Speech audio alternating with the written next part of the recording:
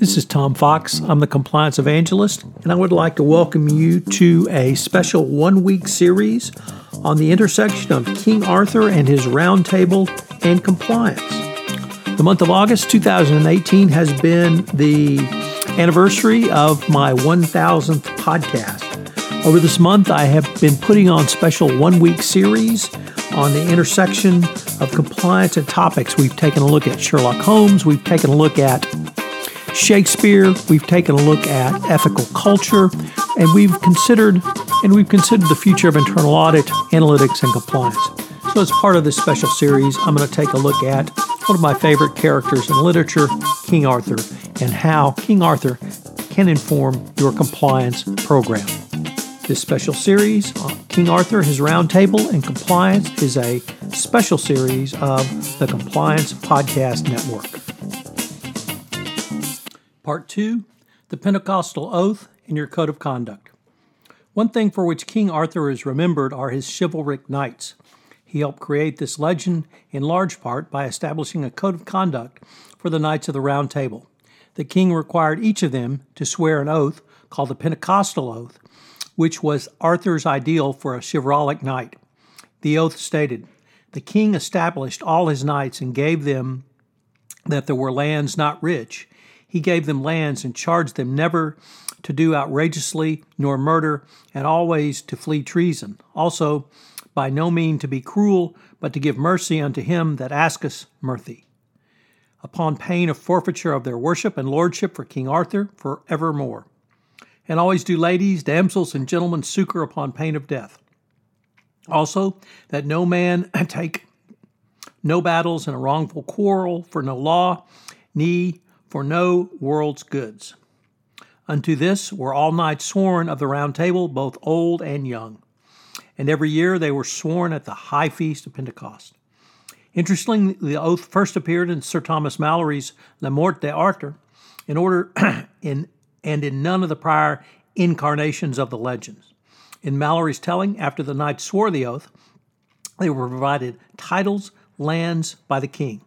The oath specified both positive and negative conduct, that is, what a knight must do, but what also a knight must not engage in. The Pentecostal Oath forms the basis for the knight's code conduct at Camelot and beyond. It is clearly a forerunner of today's corporate code of conduct. The foundational document of any compliance program is its code of conduct. The requirement has long been memorialized in the U.S. Sentencing Guidelines, which contain 7 basic compliance elements that can be tailored to fit the needs and financial realities of any given organization. From these 7 compliance elements, the Department of Justice has crafted its minimum best practices compliance program, which is now attached to every deferred prosecution agreement and non-prosecution agreement.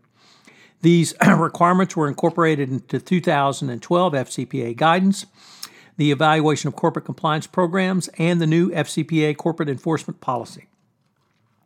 The U.S. Sentencing Guidelines assume that every effective compliance and ethics program begins with a written standard of conduct, i.e. a code of conduct. So what should be in your written standard of conduct? Well, under Element 1 of the Sentencing Guidelines, entitled Standards of Conduct, Policies, and Procedures, an organization should have an established set of compliance standards and procedures. These standards should be not only a paper-only document, but a living document that promotes organizational culture and that encourages ethical conduct and a commitment to compliance with applicable regulations and laws. In the FCPA guidance, the Department of Justice and Securities and Exchange Commission stated, "A company's code of conduct is often the foundation upon which an effective compliance program is built. As the DOJ has repeatedly noted in its charging documents, the most effective codes of conduct are clear, concise, and accessible to all employees and to those conducting business on the company's behalf. Indeed, it would be difficult to effectively implement a compliance program if it were not available in the local language so that employees in foreign subsidiaries can access and understand it.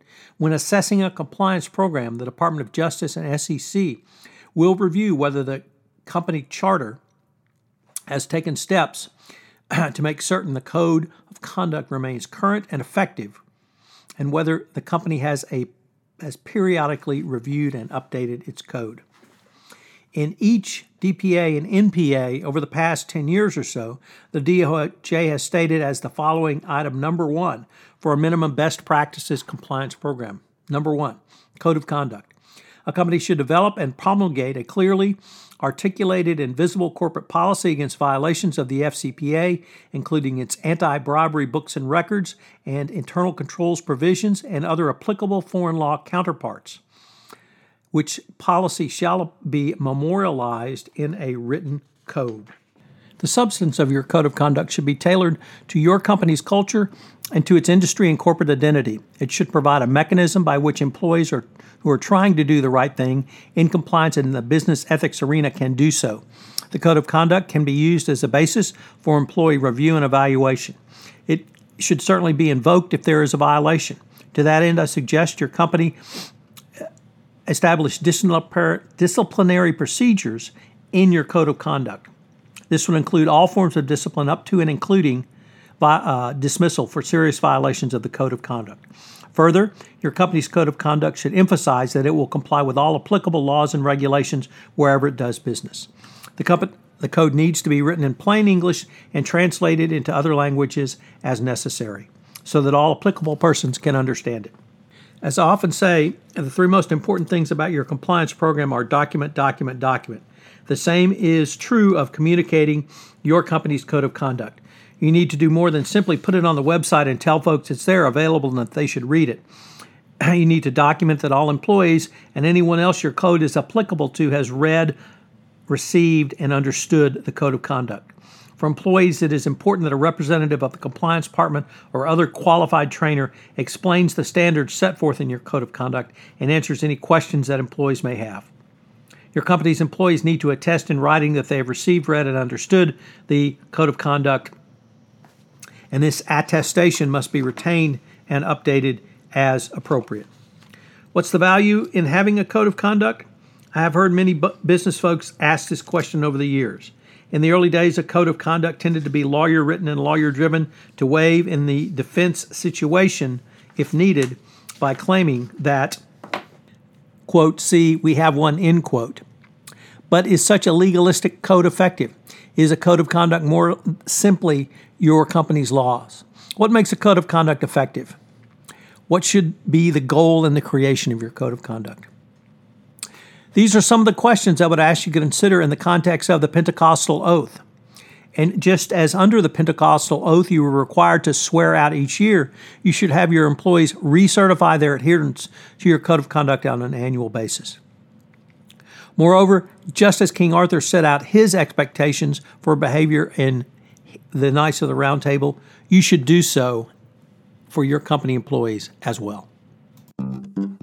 This is Tom Fox. Hope you've enjoyed this episode of King Arthur, his Round Table, and compliance. And now a word about our sponsor, Converge 18, hosted by Conversant. As you know, this last year has publicly brought ethics to the center of business reputations worldwide. With the acceleration of the Speak Up culture and organizational accountability that social media is enabling and amplifying, companies need to incorporate integrity into every level of their organization. Converge 18 is helping organizations to do just that through the ethical transformation of leadership. The goal of Converge 18 is to arm you with information, strategy, and tactics to transform your organization going forward.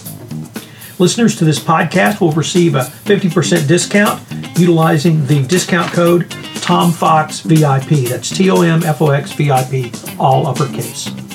This is Tom Fox, the Compliance Evangelist. Thanks again for joining me. I hope you'll join me again tomorrow. This has been a part of the Compliance Podcast Network. This podcast is a part of the C-Suite Radio Network. For more top business podcasts, visit c-suiteradio.com.